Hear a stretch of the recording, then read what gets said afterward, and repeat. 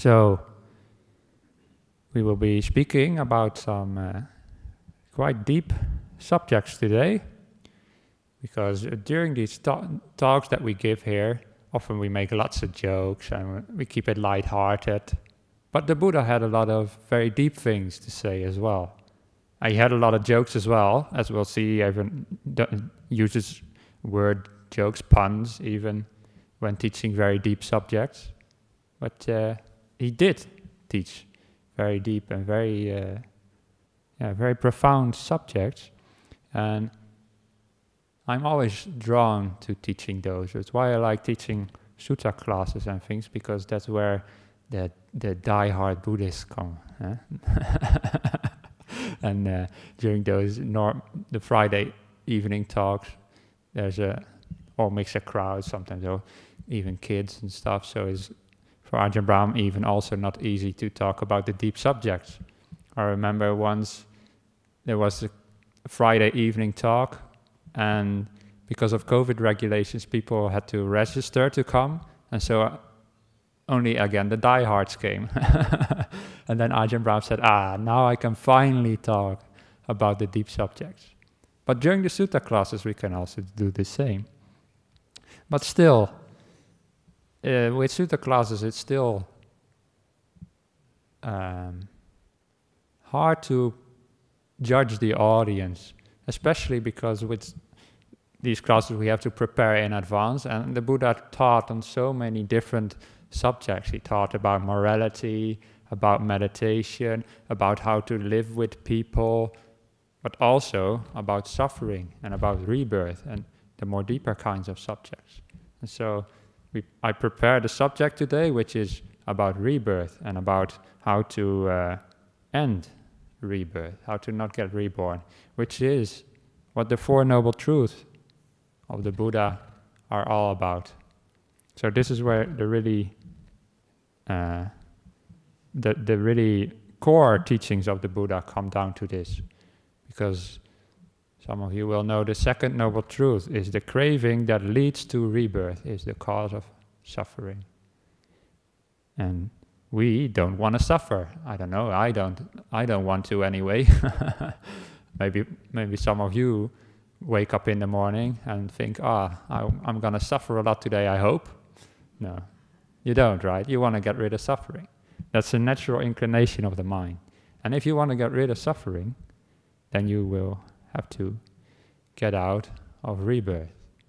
Because there's a big problem that most people in the world have, is that they are still stuck in samsara like a dog on a leash. That's the title of the sutta. The official title of the sutta is just dog on a leash, but to make it a bit more explanatory what's going on, I expanded a bit just for this class. Stuck in samsara like a dog on a leash. Samsara is the round of rebirth. So is everybody happy to hear about that topic, or shall I talk about something else? Yeah, it's good? Yeah? All right. Let's do that then, because I don't have another sutta anyway, so that's good. But this is actually a sutta where you can get, you'll see you can get multiple angles you can take on it, and there's probably something in it for everybody. This is what I like about the suttas in general, that there's so much topics are being addressed, and you can also look at the same sutta, two people can look at it from different perspectives and get a different message out of it. So I will read out this sutta and give the message that I read in it, some ideas that I would like to share. But you might read this sutta and get different ideas from it, because it speaks to you on a different level. This is so amazing about the suttas, that the Buddha uses all sorts of metaphors and different ways of explaining things that can speak on different levels. So from time to time, I will also ask you maybe what you think about this sutta and how it speaks to you, if that's okay. So let's start now, because it's quite long, and we may not get to the end. We'll see. But at least I want to get to here, because I even made a drawing to explain it, so we should get there at least, which is already quite far into the sutta. So let's go. Mendicants. Mendicants is, yeah, now I'm going to explain the first word again already. I mean, if I'm already going to explain the first word, and we'll be here definitely forever. But mendicants is another word for bhikkhus, basically. It's a bit old-fashioned, but it is a good translation, because it means somebody who goes for alms around, who relies on donations for a living. And Ajahn Sujato translates it this way. And so do I. This is my translation, by the way. I like in sutta classes to use my own translations. Obviously, no. No. It's just because sometimes these classes end up being, they translated this word, I would have translated it that way, and then half the lesson you're talking about translation. Sometimes that's some sort of misses the main points. So that's why I like to just have my translation, so I'm not saying, Bhikkhu Bodhi translated this way, I would have done it that way. Do you see? It would create a lot of confusion also. So that's why these are my translations. Hopefully you trust my translations. I've been teaching Pali for many years, so I think they should be okay. Mendicants. Transmigration has no discernible beginning. Transmigration is samsara. This is the round of rebirth, where we go from one life to the next. And it has no discernible beginning, says the Buddha. You will find no start to the transmigration of beings who roam around, obstructed by ignorance and chained by craving. Imagine a dog on a leash, tied to a strong post or pillar. Wherever he walks, stands, sits, or lies down, he does so right beside that post or pillar. Likewise, unlearned, ordinary people perceive form to be me, myself. They perceive feeling, perception, will, and consciousness to be me, myself. Wherever they walk, stand, sit, or lie down, they do so right along those 5 taken up aspects of existence. I'll explain later. Therefore, you should regularly reflect upon your mind thinking. For a long time, this mind has been contaminated with desire, anger, and delusion. Beings are contaminated because the mind is contaminated. They are purified when the mind is purified. For a long time, this mind has been contaminated. The Buddha says here. I thought I'd read out the whole paragraph first before I start explaining it, so you got a little bit of an idea what's going on. But I'll go back to the beginning again. Transmigration has no discernible beginning. You will find no start to the transmigrations of beings who roam around, obstructed by ignorance and chained by craving. This is what the Buddha says. Even the Buddha says it's so hard, you can't find the beginning. So long he has been stuck in here, in this, going from life to life, being reborn as a man, as a woman, as an animal, as we'll see later. As all sorts of beings we have been reborn, the Buddha says. For a long, long time, and roaming around, obstructed by ignorance. The word for obstructed is usually translated hindrance, but it's nivarana. Nivarana also has is not just a hindrance. When I think of a hindrance, I think of those kind of things where, when in the Olympic Games, you have those people who run and then jump over those kind of things. What is that called? Hordes or something? Hurdles. Okay, in Dutch it's hordes, I think. But hurdles, yeah, that's what I think about when I hear the word hindrance. It's just a hurdle. You can maybe walk around it or whatever, it's just in the way. But the word nisarana means also something that covers you. It's more like a hindrance in the sense of a door that you can't see what's on the other side. It even means like a veil, the kind of thing that people put over their head so they can't see. That is what Nivarana also means. That's why I like a little bit more obstructed, because it has a little bit more of that sense that you can't tell what's on the other side, to me anyway, because of ignorance. We can't see what is going on. We don't understand that what suffering is and why we are suffering in the first place. And chained by craving. The word for chained is usually fetter, but that's a little bit old-fashioned. So fetter is something that ties you down. And so I translate chain, because we're tied down, we're chained down in samsara by this craving. But craving to keep existing, to have more and more experiences. Now we want to experience this and that. Craving is not just about craving for ice cream or craving for a romantic partner, but the real deep craving that exists deep inside of us is more like a very subtle desire to just be something, to just have some sort of happiness experience. And that very desire, that very craving, maybe you can imagine how that sort of could keep you stuck in actual existence, because you want to keep existing. That's why we're stuck in samsara. We suffer because we want to suffer, basically. That's what the Noble Truths tell us. And this passage on transmigration has no discernible beginning.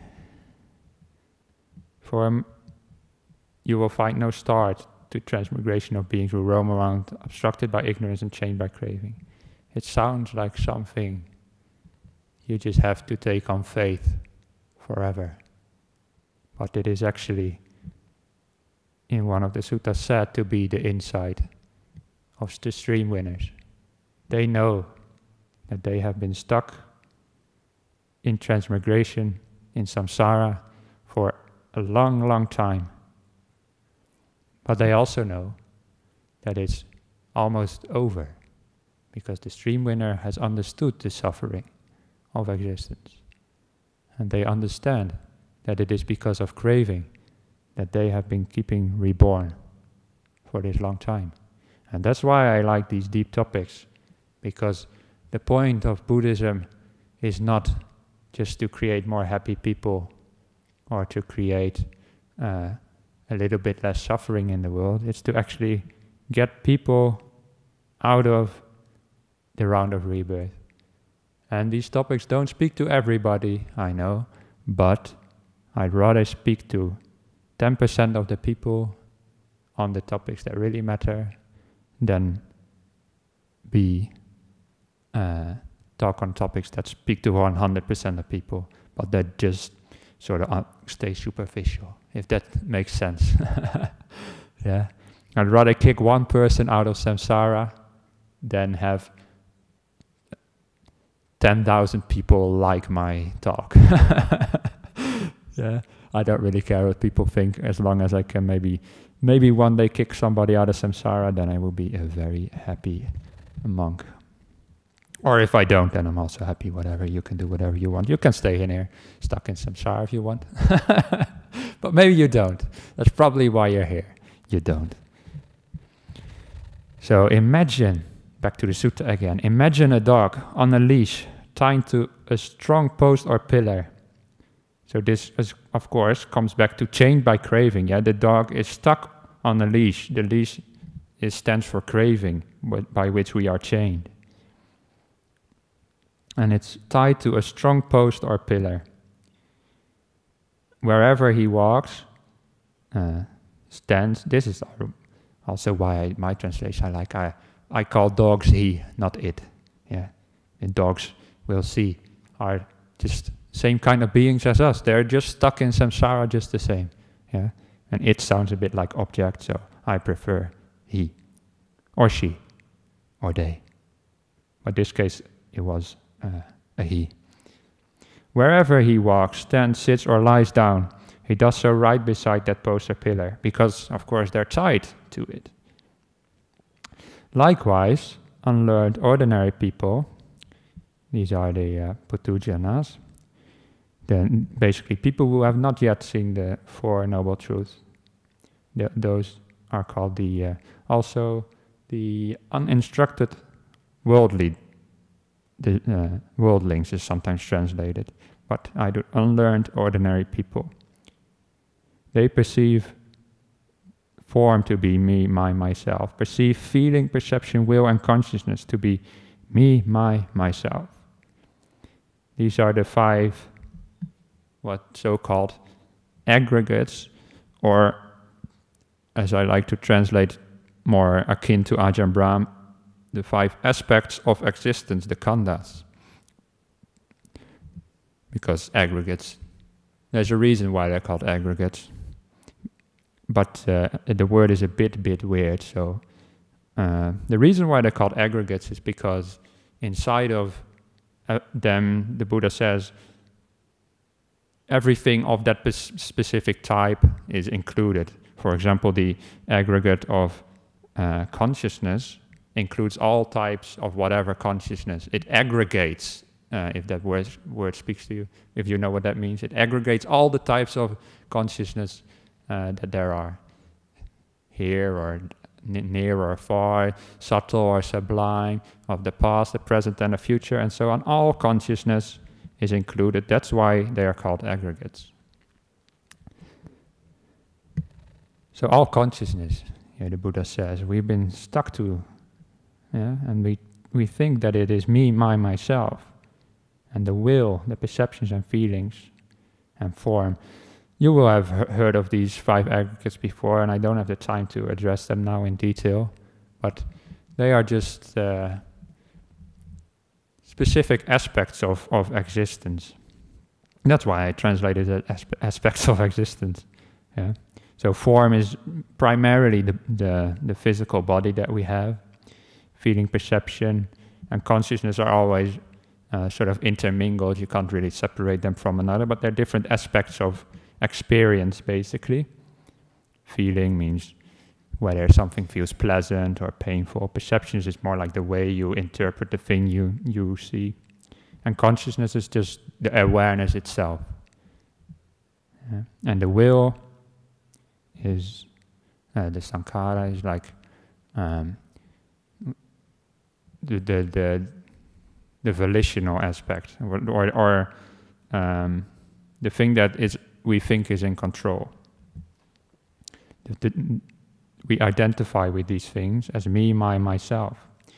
Primarily, you could say, with the will and consciousness and the body. That's another way just to make it more easy to understand. Instead of 5 aggregates, you can think of it as the body, the doer, and the knower. That's what Ajahn Brahm often separates it into. The body, the doer, and the knower. We think those are ours. We think we are the person who does the things. That we are somehow in control, that the will is ours. And we think that we are the knower, that consciousness, that we are the one who perceives things. But in reality, life is just a process. And there's no really somebody that you can point at and say, this is the person who is conscious or who owns consciousness. Consciousness is like you see now the projector screen. You see something projected on the screen, right? But there's nothing really there. It's just a light hitting the screen. It's sort of the same with consciousness. There's not somebody who is the light or who is the awareness. It's just a process of awareness. And these kind of things you can see through with deep meditation. But let me move on a bit, because otherwise, as I said, we'll never get there. Whenever they walk, stand, sit, or lie down, so this, of course, is like the metaphor for a dog. Yeah, I said earlier the Buddha made all these metaphors, so here he compares all sorts of beings, basically speaking to us. He says you're like a dog tied to these 5 aspects of existence. So wherever we walk, stand, sit, or lie down, in samsara, basically, wherever we exist in samsara, is what he's saying, we do so right along those 5 taken up aspects of existence, the upadana khandha. They're taken up because we were reborn. When we were reborn, we took up upadana, these 5 aspects of existence, when we were born. So even arahant, enlightened people still have taken up aspects of existence, upadana khandhas, because they were born and they took them up when they were born. So this is all there exists, is what the Buddha is saying. Because wherever in samsara we are, wherever we walk, stand, sit, or lie down, it's just those 5 taken up aspects of existence, those 5 khandhas, upadana khandhas. Basically, he's saying here, that's all there is, these 5 things. That's what you've always keep coming back to from life to life. And thinking they are something to do with you. And thinking they are happiness. That there is something intrinsically worthwhile in it. But just like the light on the screen, there's nothing intrinsically worth keeping that light on forever. Same with consciousness and feeling, perception, will, and form. There's nothing really that we need to keep existing forever. Because these things are just compared to the peace of Nibbana, which is the extinguishment of existence. Bhava Nirodha Nibbana. The extinguishment, Nibbana, is the cessation of existence. It's the cessation of these 5 aggregates. Now I'm talking about the Nibbana that happens after an enlightened person passes away. Am I still having everybody, do you still follow? I know some of you I've seen many times before, but I don't know. For example, Eddie in the back, I've seen you all the time, so you know what I'm talking about. Yeah? Who is completely lost? Just raise your hand. Okay, nobody. How about you, Venerable? Okay, I'm losing Venerable a bit. So. Just the thing with suttas, they all interrelate, so you just pick one out and then you also always have to explain it in terms of other suttas. But over time, as you learn more and more, you get all these puzzle pieces and you start putting it together and you start knowing what the Buddha's talking about. Anyway, yeah, so that is what existence is just these 5 things. Well, things. There are 5 ways to sort of analyze existence, but there is nothing beyond it. Beyond them. That's the main point the Buddha is making here, because this is all we've been stuck to all this time. Therefore, you should regularly reflect upon your mind, thinking, for a long time this mind has been contaminated with desire, anger, and delusion. Beings are contaminated because the mind is contaminated. They are purified when the mind is purified. So what do you think does it mean? For a long time, this mind has been contaminated. What does that refer to? Who wants to have a guess? What do you think?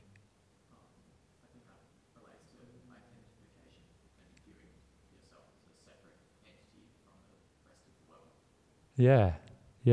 That's what it's more like with the contaminated, yeah. But I mean, for a long time, what is a long time? What do you think is the long time the Buddha is speaking about? Is it just yesterday to now? Or is it, maybe I didn't ask my question correctly, but the long time means samsara, means transmigration. Yeah. So it doesn't just mean a long time, maybe since I was born until now, but whatever. No, long time, digaratang. This word occurs again and again when the Buddha speaks about samsara. He always says, for a long time. So when we see this word, not always it means samsara, but definitely in this context, that's what the Buddha is talking about here. He says, you should reflect upon that for a long time, throughout samsara, this mind has been contaminated with these things. Because it's because of desire, anger, and delusion. This is just yet another way of looking at the defilement of the mind. That we are stuck to this pillar of the 5 khandhas. This is why we're stuck in samsara. Beings are contaminated because the mind is contaminated. Basically means the mind is the problem, not the body. That's how I read it. There's more ways you can read it. As I said, there's so many levels to these kinds of statements. They are purified when the mind is purified. It's basically referring to the Eightfold Path. Yeah, purify your minds. Then you will get out of this endless cycle. So that's just the first paragraph. Took me half an hour already. Well, including the little delay at the start. Is there any questions so far? Or comments?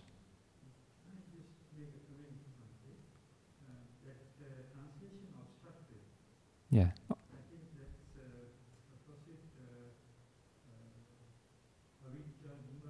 Yes.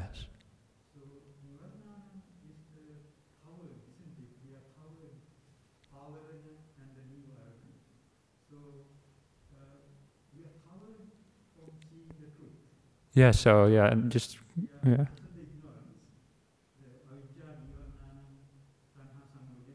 Yes.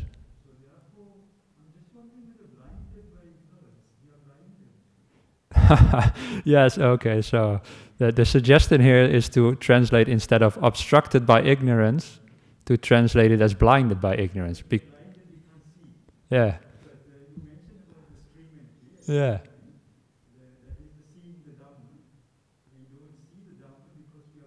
Yeah. Well, why I started laughing is, and I'm not lying, I only made one note on the slide to maybe change, or on the piece of paper to maybe change my translation for this class. And what is the one note? I struck out obstructed and wrote blindness. And that is exactly your suggestion. So maybe that's indeed a good idea. Yeah. Or blinded, not blindness. Blinded by ignorance. Yeah, you can see it from there even. Yeah. You see? So, excellent suggestion, I approve. But I stayed with obstructed because, yeah, I don't know why actually. It relates a bit more to the 5 hindrances. Yeah, you don't call them the 5 blindnesses. It's connected to that as well.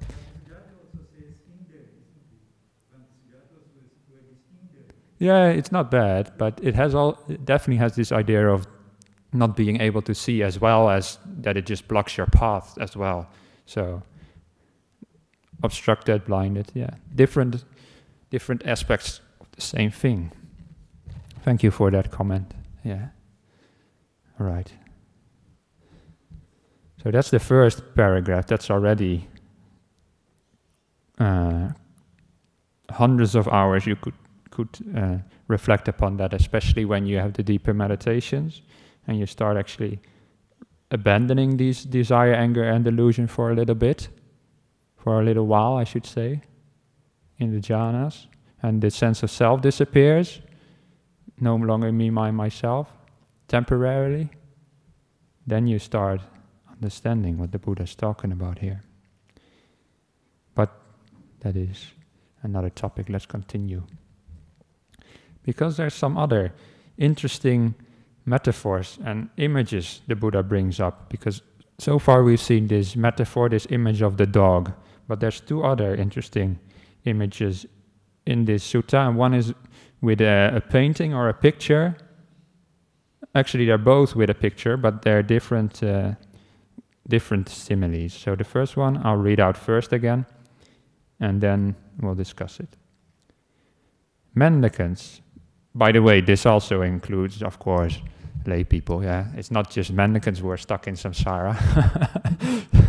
That would be weird, like you put on the robe and then you're stuck in samsara. No. Everybody who is not enlightened, or you could say is not a stream winner, is still stuck in samsara. But the Buddha uses the mendicants to address just the whole group. There would probably have been lay people listening just the same, but he always addressed the monks, or I won't go into that. Just sometimes I like to speak about these details because I'm a little bit of a sutta nerd. I like to study it quite a bit because it inspires me so much. And there's even been studies just on the word bhikkhu. Whole pages written about why the Buddha used it, and I could explain it all, but then we are stuck not just in samsara, but stuck in this hall forever as well. So mendicants, have you seen the picture called Wandering? Of course, this was a painted picture or drawn picture. Yeah, they didn't have iPhone pictures, you know, of course. The picture called Wandering. The title is Charana, which also can mean also conduct. It's a bit like in English, the word, the way you walk your life, you know, it sort of means like the way you behave, I feel, doesn't it? Yeah, I'm not a native English speaker, so, but the way you walk your life is like the way you conduct yourself, how you behave yourself. So the word walk has the same dual connotation as charana, wandering or conduct. Yes, Venerable. The diversity in that picture called wandering is made by the mind. Yet the mind is even more diverse than that picture. Therefore, you should regularly reflect upon your mind thinking. For a long time, this mind has been contaminated with desire, anger, and delusion. Beings are contaminated because the mind is contaminated. They are purified when the mind is purified. So, one interesting thing to point out here is that the word for mind is chitta, and the word for picture is also chitta. So when I said earlier the Buddha was making a little pun, that is what he's doing here. In Sanskrit the words are different. Picture would be chitra, mind just chitta. But in Pali they are the same. They're technically different words, but they're pronounced the same. So he says the mind, the chitta, is even more diverse than that picture, the chitta.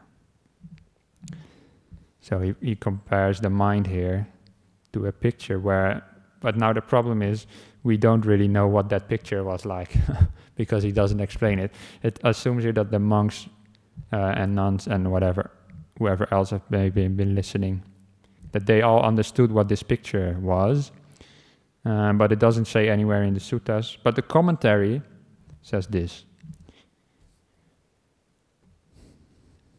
The Sangha were a sect of heretical Brahmins. Having taken a canvas, they had various pictures painted on it of the good and bad destinations to illustrate success and failure, and then they took it around on their wanderings. They would show it to people explaining if one does this, one gets this result, if one does that, one gets that. Still not the most descriptive that we could desire, but it seems to me, I imagine a picture with all sorts of different people on it, in all sorts of different states, or maybe even other kind of beings as well. Like, that's what I imagine, a picture full of different beings and all different situations. And this is basically seems to depict also samsara, because of course there you have all sorts of people, all sorts of beings, and all sorts of different states. And if one does that deed, one gets this kind of a rebirth, and if one does that deed, one gets that kind of a rebirth. Well, not just one deed, but the things we do determine where we are reborn. So here the Buddha is saying the mind is like that picture. So just to go a little bit back again. Mendicants, have you seen the picture called Wandering? Yes, Venerable. The diversity in that picture called Wandering is made by the mind. Because the mind has, of course, imagined that picture and draw it. It's from the mind that it sort of came. Some kind of painter imagined it. All these different beings that are on there. That's how I imagine the picture. Yet the mind is even more diverse than that picture. The mind can think up much more than just that. And also can make up many more rebirths than there were probably on that picture as well. Therefore, you should regularly reflect upon your mind thinking for a long time, so throughout samsara, This mind has been contaminated with desire, anger, and delusions. Beings are contaminated because the mind is contaminated. They are purified when the mind is purified. So that's the passage on the painting called Wandering. And we're left with a bit of uncertainty because we don't know the picture. But the general idea seems to be still that we are trapped in samsara, like beings on that picture were trapped because of their deeds, basically. Would you interpret it somewhat similarly, or somebody has another idea? Eddie, you have another idea? Yeah, I can't really, but this one is like expanding what I know, you know. Basically, what I was taught, you know, human beings, the Buddha was telling us, we are all trapped in samsara. Samsara is a 31 phase of existence. Yeah. And then trapped in samsara, due to our ignorance, you know, of Yeah. three characteristics of life, you know. First, the characteristics is there's no self. It's impermanent. Mm-hmm. Suffering. We don't Yeah. know that, okay? What we do is we indulge in the three poisons, you know, of greed, hatred, and delusion. Yes, exactly. And it also says that the only way to get out is only in human being, human plane, the fifth plane, can we do it. Ah, well, I'm not sure about that. I agree with everything you said, Eddie, but when you say the human plane is the only plane where you can get out of samsara, I'm not sure if that's right, because there were also deities living, listening to the Buddha. No, Ajahn, from my understanding, it's only Yeah. was put in my mind every time. Okay. You can tell me, is Yeah. Well, no, I think so that other beings could also, like higher beings. But in a sense, it doesn't matter, Eddie, because we're here right now and we are human beings. So, well, let's not argue about who is right, whether other beings can also get out of samsara or not, because we are here right now and we agree that we have the ability to get out of it. So, yeah, I hope you will.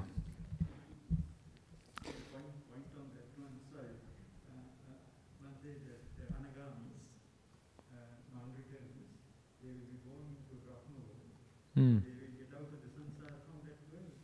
So therefore it's not only the humans who will get out of the samsara. Yeah, that's right. Non-returnees, they can get out from samsara from where they are. Yeah. So sometimes once returners, they don't have to come back to the world. They will get out from there. So I think you are right, I think in my view, that it's not only humans, but there are other beings Yeah. who get out of samsara from where they Yeah. Yeah. I'll try to keep the comments a little bit brief because there's no microphone going around and people online will not hear anything of what we're saying, so of what you're saying. So yeah, but the comment was basically that non-returners are one example of beings who are not human beings but get out of samsara. Anyway, I don't want to spend too much more time on that topic, except to say that the Buddha was called the teacher of Deva Manusanang, Devas and humans. So the Devas were also listening, apparently. And I assume they also understood. So is everybody happy with that passage on the picture called Wandering? Yeah? Okay. Now, this sutta has all these different little passages that you can sort of almost isolate from one another, as long as you keep in mind that the context is transmigration has no discernible beginning. That's what this whole thing is about. And then you can also consider this passage. I do not know any order of beings so diverse as the animal realm. The diversity in the animal realm is also made by the mind, yet the mind is even more diverse than that. Therefore, you should regularly reflect upon your mind thinking for a long time throughout samsara. This mind has been contaminated with desire, anger, and delusion. Beings are contaminated because the mind is contaminated. They are purified when the mind is purified. Yeah? You get this nice little refrain that occurs again and again. I call it a refrain with the contaminated, this thing. So I do not know any order of being so diverse as the animal realm. There's so many different kinds of animals, he's saying. There is the dog, there is the human. We are animals, right? There's cows, there's insects. Well, actually, when in the suttas there is a separation between the animal realm and the human realm, technically, but I include us also in the animal realm, I feel. But yeah, because the separation is made there because animals can't really understand the Dhamma. Yeah, but we share the same sensual realm. It's not too much different between an animal and a human. Because the point here is also that we have been reborn as animals as well in the past. In some of the suttas, the Buddha says, you cannot find any being, or it's very hard to find beings in samsara who have not been your father or your mother or your brother. Any kind of beings have been your close relatives in the past, the Buddha says, which is quite astonishing if you think about it. It means the little spider that I saw earlier, I'm maybe closely connected to in a way. Yeah? Because spiders are also animals, and of course, what other kinds of animals are there? What are some of the strangest animals there are? Dinosaurs. Wow. Maybe we were dinosaurs in a past life, animal. Echidnas, yeah, they're platypus, yeah, they are. What is that animal group called again? Yeah, they basically lay eggs, but they are mammals, or still in a way. Anyway, yeah, so all sorts of funny animals, especially in Australia. You've got kangaroos. Which country has kangaroos? The kangaroos are just, I live with them, and I should be used to them by now, but every time I see them jumping past my hut, I still think like, why? Why propel yourself like that? That seems so inefficient. And yeah, but for some reason, animals are like that. And why is the diversity in the animal realm made by the mind? Why do you think that? Anybody, any idea? Is it that the mind interprets the appearance of these things? Yeah, that could be one way to look at this. As I said, yeah, the sutta can be looked at in different ways. So the comment is the mind basically perceives all these different animals. Yeah, so that's one way. You could say the diversity in the animal realm is made by the mind. Definitely. To me, it mainly speaks on another level, though. Anybody also any other suggestions? I was thinking it's reminiscent of the fact that the mind will pick up anything. Yeah. Wonder the earth. Anything of interest is taken on. Yeah. And we can be undiscriminating about what we pick up because the mind is interested.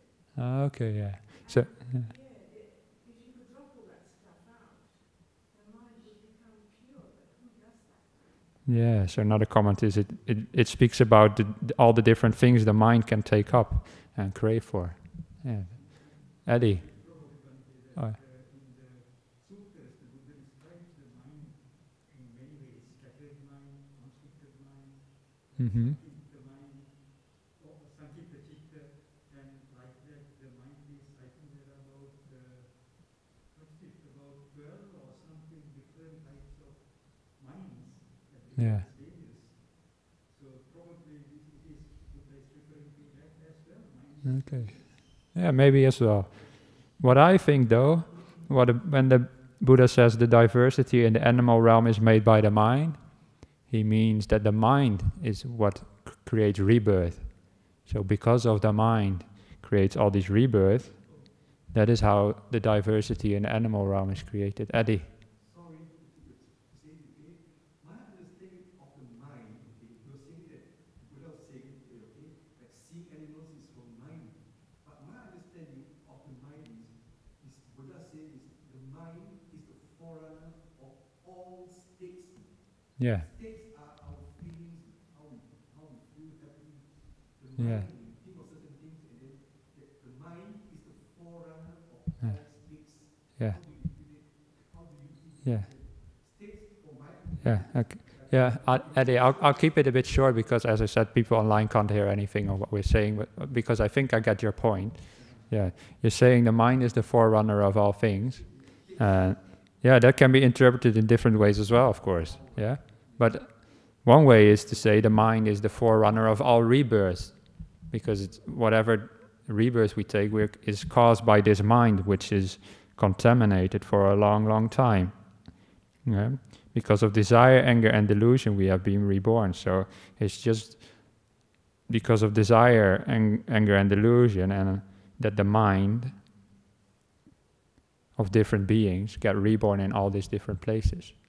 The mind is what creates these rebirths. This is why the order of beings is diverse, because the mind creates those rebirths, in a sense. That's how I interpret it. A definition of the mind. Well, the mind is just a yeah. The mind is just a label for all the mental things that go on in us, basically, inside of us. It's not like a thing, like this is the mind. It's more like a descriptive term for the internal processes, like your thoughts and emotions. Emotions also exist in the body, but you know what I mean. Yeah. The things that go inside, when we say go inside your head, go on inside your head, that is basically the mind. Yeah. Not just the thoughts, but also like internal joy that you might feel, happiness, all these emotions are part of the mind as well. Yeah. So now one more I would like to read out, and then we stop. I told you we wouldn't make it to the end, but we did pretty well. So, it's like an artist or painter producing a complete figure of a man or woman on a well-polished board or wall or canvas, using dye, lac, turmeric, indigo, and crimson.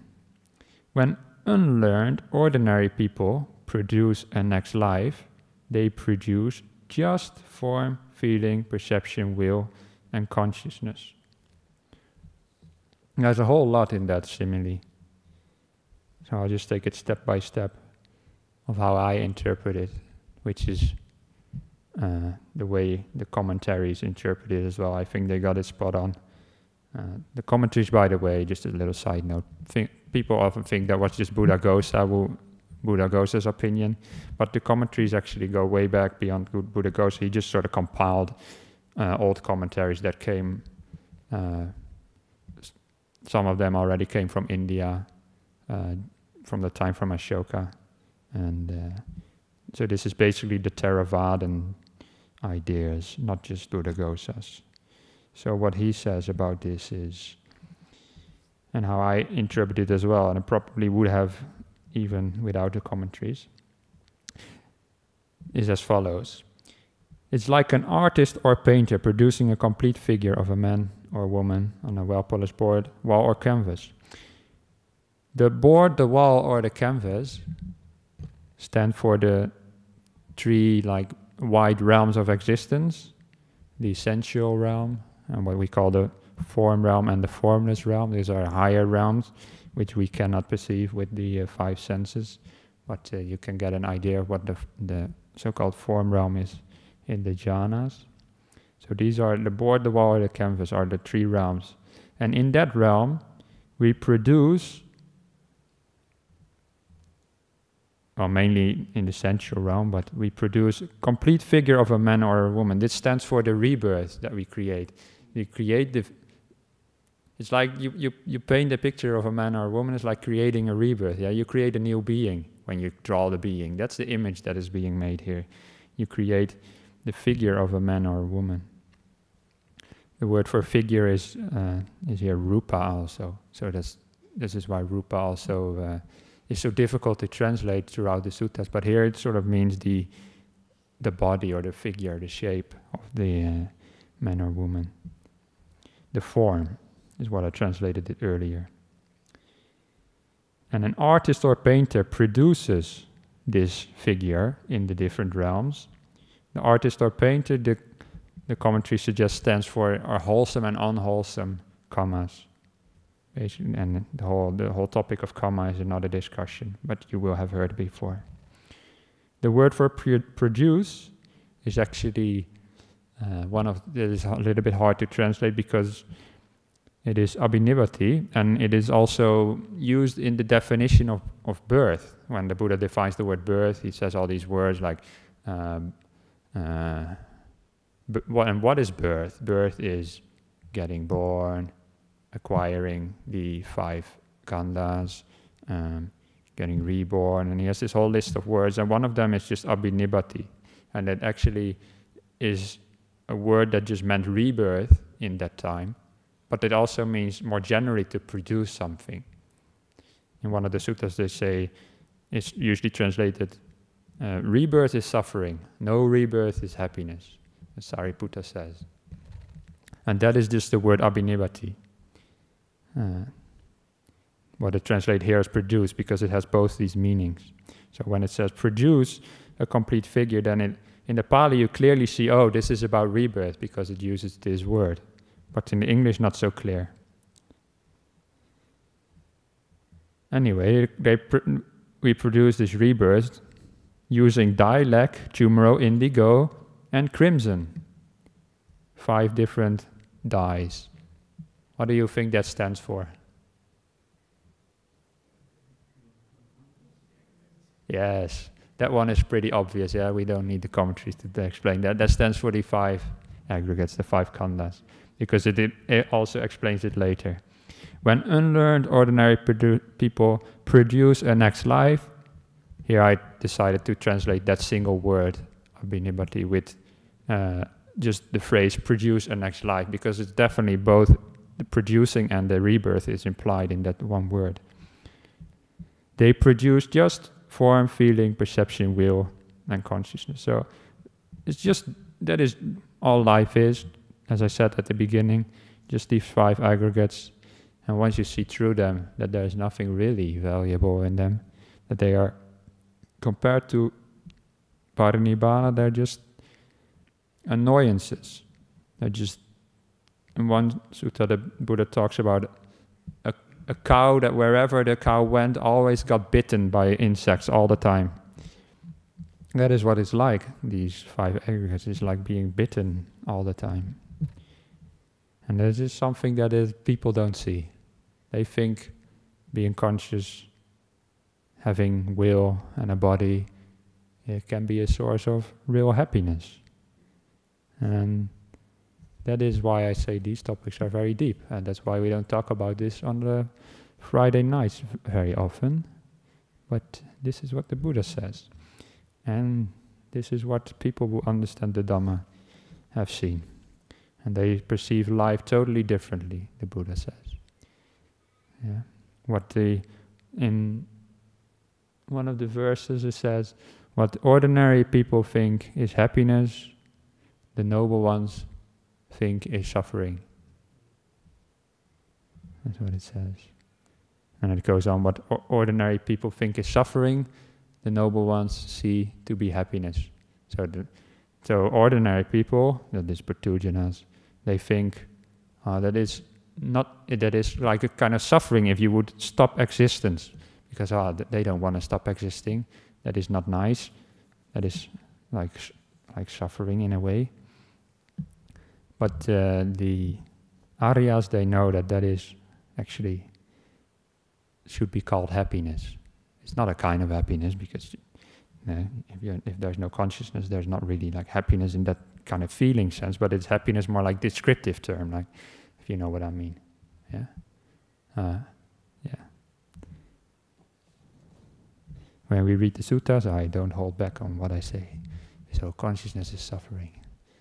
I'm sorry to give you the bad news, or is it good news? Maybe it's good news, because if I didn't tell you that, you would be stuck in samsara forever, maybe. If the Buddha didn't tell us that, I should say. If the Buddha wouldn't have told us this, then we would be in really big trouble. We're still in trouble if you don't see this truth, but at least we have the Buddha telling us about it, and we have the opportunity to understand. So I would like to end with a drawing I made to illustrate this principle, or this metaphor of the painter. And I'm not sure if everybody on the internet can see it, but also people may be listening who have some visual disability. So I'll describe it in very much detail that you people are like, why are you describing it in so much detail? Now you know why. So on the left picture, I drew a board, a wooden board, a wall, and a canvas, and I pointed there. Those are the three realms that you can produce a rebirth in, like the painter. Yeah.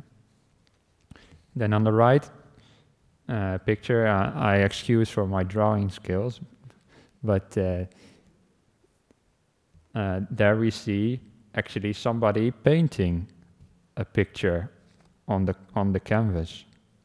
So the person painting the picture is labeled karma, or you could also label it craving. These things all go together, just describe different aspects of the mind from different angles. So our karma, or craving, basically the forces that drive rebirth is this illustrated by this painter. And they are holding a board with paint with 5 different paints on it, which are the 5 khandhas. And on the canvas they have drawn a body of another person, which is representing the next life that they are creating. So that karma and craving create the next life. To go back to the beginning, you will find no start to the transmigrations of beings who roam around obstructed or blinded by ignorance and chained by craving. And this is why they keep creating next life, like the painter creates different pictures. Yeah. Probably, maybe part of the metaphor is also that in the time of the Buddha, what would have been the best way to sort of keep the image of a person alive when they were going to die is to make a drawing of them.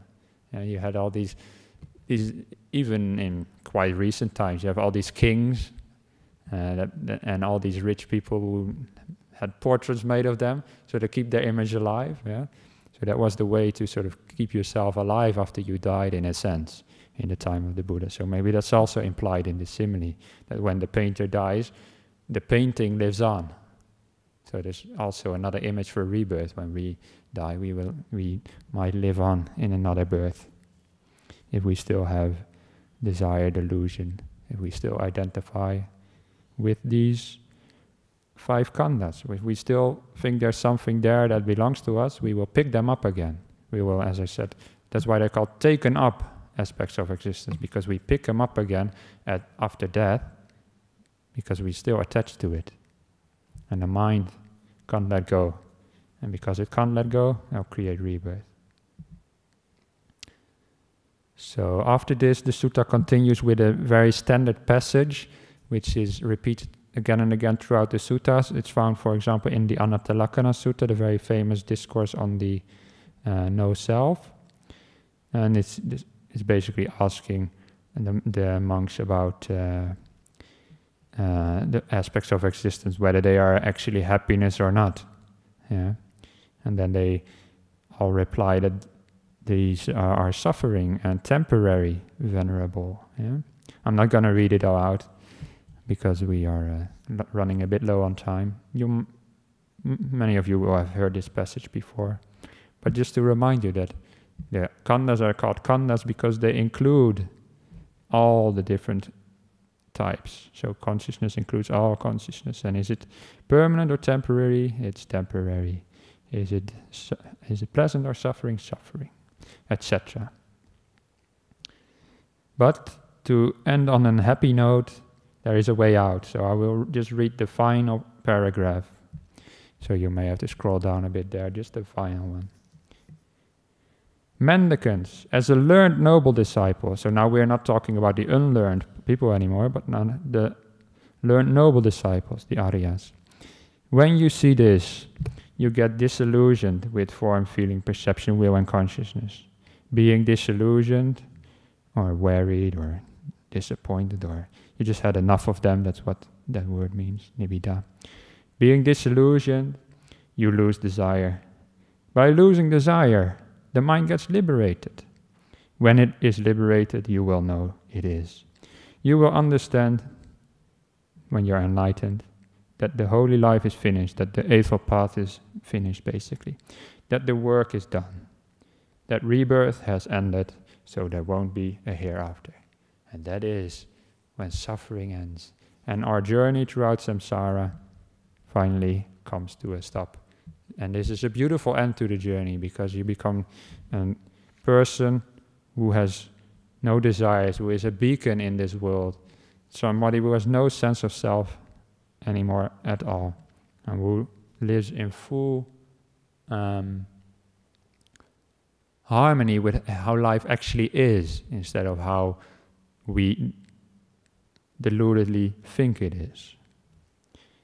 So that is a wonderful thing to aim at in its own right, I feel. Just enlightenment. Don't have to only aim for the complete end of suffering, but just enlightenment itself is also an inspiring thing to aim for as well.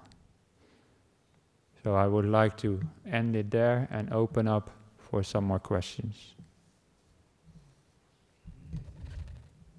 Who has a question? We've heard Eddie and Ananda before. Anybody else? You can also ask questions afterwards, but maybe other people first. Everybody happy? What did this all make sense? Yeah? Did you like it, or did you feel like this is a bit too much or whatever? How was it like? Yeah? Challenging, isn't it? Yeah, it is challenging. But the Buddha is not just patting us, basically. He is telling us the way things really are. And he's really challenging. Buddhism is a really challenging religion. But that also makes it beautiful. And that's what makes it worthwhile. Because if a religion doesn't challenge you, for me I feel that something must be wrong there in a way. It has to be challenging. Because I don't know, doesn't that make sense in some way? That it has, yeah. Because I can't, sometimes there's things you just can't put in words, but I just have that feeling, life, reality has to be challenging in a way. It has to be something we have to put forth, I was going to say effort, yeah, put forth effort to understand. To really go deep inside our own being and inside our own minds to understand these things. And my lovely teacher Ajahn Brahm, well, my loveliest teacher, the Buddha, of course, has spoken about this many times, but also my lovely teacher Ajahn Brahm has spoken about these things, the jhanas especially, is the way to get to see these things. And that is what the Buddha also says in the suttas. By samadhi is the condition for seeing things as they really are. So that's why we teach so much meditation. Yeah. At least that's my intention most of the time. We make happier people with meditation. That's wonderful, very worthwhile. But meditation can also lead to the highest happiness of all, which is to get out of samsara altogether. And that is why I really teach meditation. So, no more questions or not then? Oh, if I was just thinking what a privilege it is to come here. Because ordinary life, the mind does pick up everything. And watching TV and reading newspapers, you're picking up some pretty awful stuff. And then you can come here, and this really helps us to channel our minds as to where it should go. Yeah, it's a real privilege to come here. Thank you. Yeah. Just a comment that she really appreciates this Buddhist society, that we present different views from the world. Yeah, and I agree. It's really a privilege that we can all be here. We should make the most of it, that we are in this situation. Because samsara, as Buddha said, is very long, and you don't know what's going to happen next. So in this life, at least, we are in a good situation where we can do our best to practice. Ananda and Eddie, you still had questions as well? Sorry, I skipped you earlier, but you know, you understand, yeah. Eddie first. There's no doubt, no doubt at all that the Buddha's teaching is true. No doubt at all. But for ordinary people to practice, to be no next rebirth, and no desire, it's so difficult. Ordinary people, I was just thinking, Yeah. maybe it takes a few lifetimes. Like the 4 stages towards enlightenment. Yes. All this, it takes maybe, like I see monks who are already, like from previous condition, you're ready for it. Ordinary people maybe may take some lifetimes too. Okay? Yeah. Also, the thing is, we have been through ourselves. We can't just say, oh, I listen to this, I try with no desire, and then you can let yourself in problem. Right. Yeah, I think I know what you mean. Yeah, but by ordinary people, do you include yourself?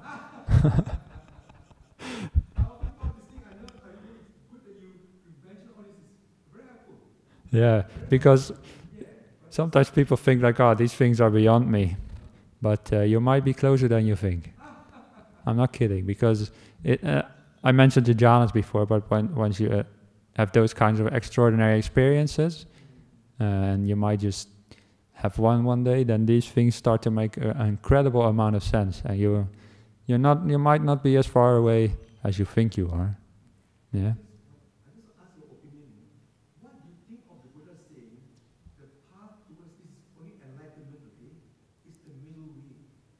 At what extreme you still have the desire?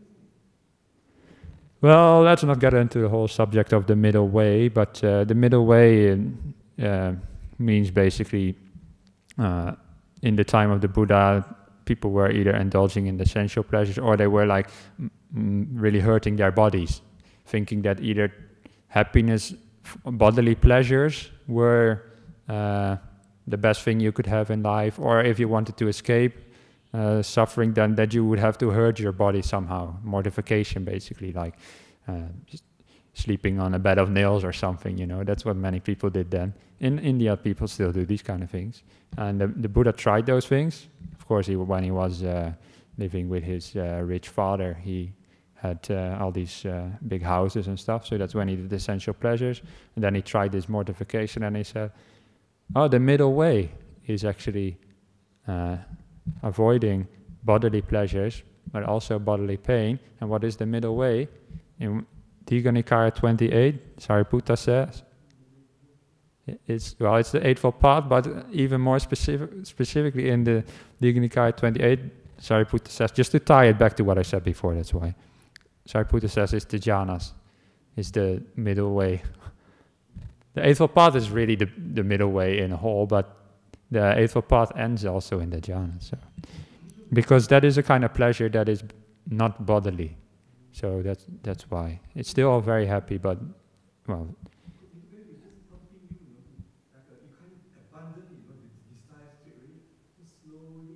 Yeah.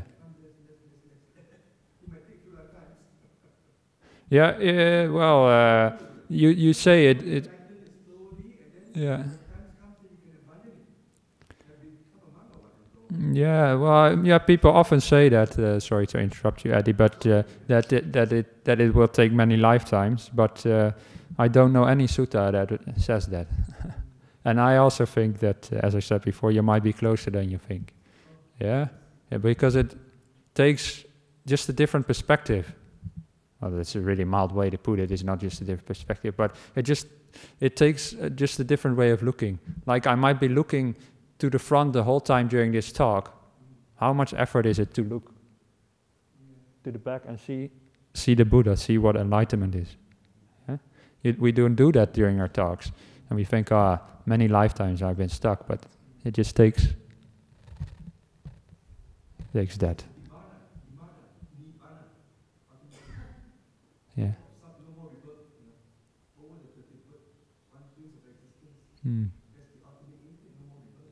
It is, Eddie, yeah. So now, Ananda, if you want to still ask. At the beginning, I think that there was the statement that Yeah. And that, I think the reference is, I thought at that time that it is the jhanic mind. Okay. Hesitate to jhana is the purified mind. All right. Therefore, it is, I think, Sutta is referring here that by attaining to jhana, the beings are purified. Then you can see the truth after jhana. Okay, so Ananda is asking when, or saying that when beings are purified, when the mind is purified, does that refer to the jhanas as well? I don't think so. Well, I would say no, actually, because you can have a jhana and then come out and still be deluded again. So when it says here purified, it means like permanently purified. Yeah. That is the ultimate purification. But once someone is in the jhana, and then that is the purification. I think that is called Yeah. what temporary in Sutta, like Yeah. Sutta, Yeah. Anguttara 644, I think. And Yeah. Buddha refers to the temporary samadhi. Yes. Yeah. Temporary liberation. Temporary. Yeah. And I think that is referred to after jhana, at least the Sutta. Yes, that is right. In the jhanas is, I think I've hinted at it before. You temporarily abandoned the defilements. So if you are in jhana, your mind is in a way temporary, very similar to the Buddhas. But you come out and your defilements still come back. So it's not really purified yet in that sense. Yeah, but the jhanas are also called like Sambodhisukha, happiness of awakening, because it's the same kind of experiences the Buddha had after his awakening, you will have before awakening already. But then you have to learn from them, that's the point. Because that's where these really insights come from. Yeah, please. The end of rebirth, the dissolution of self. Yes, you could definitely say it in that way. Yeah, that's sort of what the Buddha is saying here, right? Because we think things are me, myself. That's why we're stuck in samsara. And if we don't think of all these things as me, myself anymore, that's basically the passage that I skipped. Yeah, sorry about that, but another time. Yeah.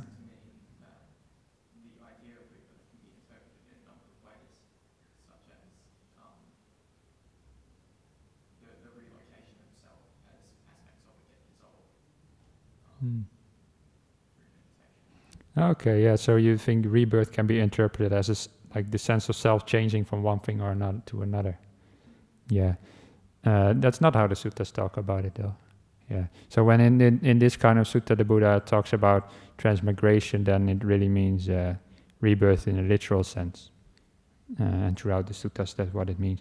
You see, when he talks about the animal realm, when you take one sutta in isolation, then it's sometimes a bit hard to see what he means. But the word samsara by itself already always refers to what we just call rebirth in English. Yeah, yeah. But it can be a useful way to think about it in that sense sometimes. As I said at the very beginning, people take different lessons from these kind of suttas.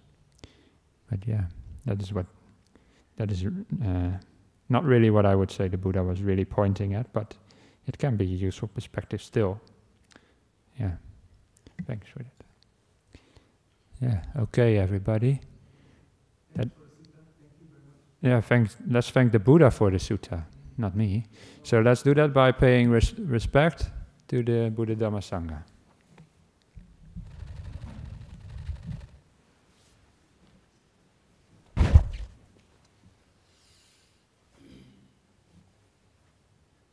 Arahang Sama Sambuddho Bhagava Buddhang Bhagavantang Abhivademi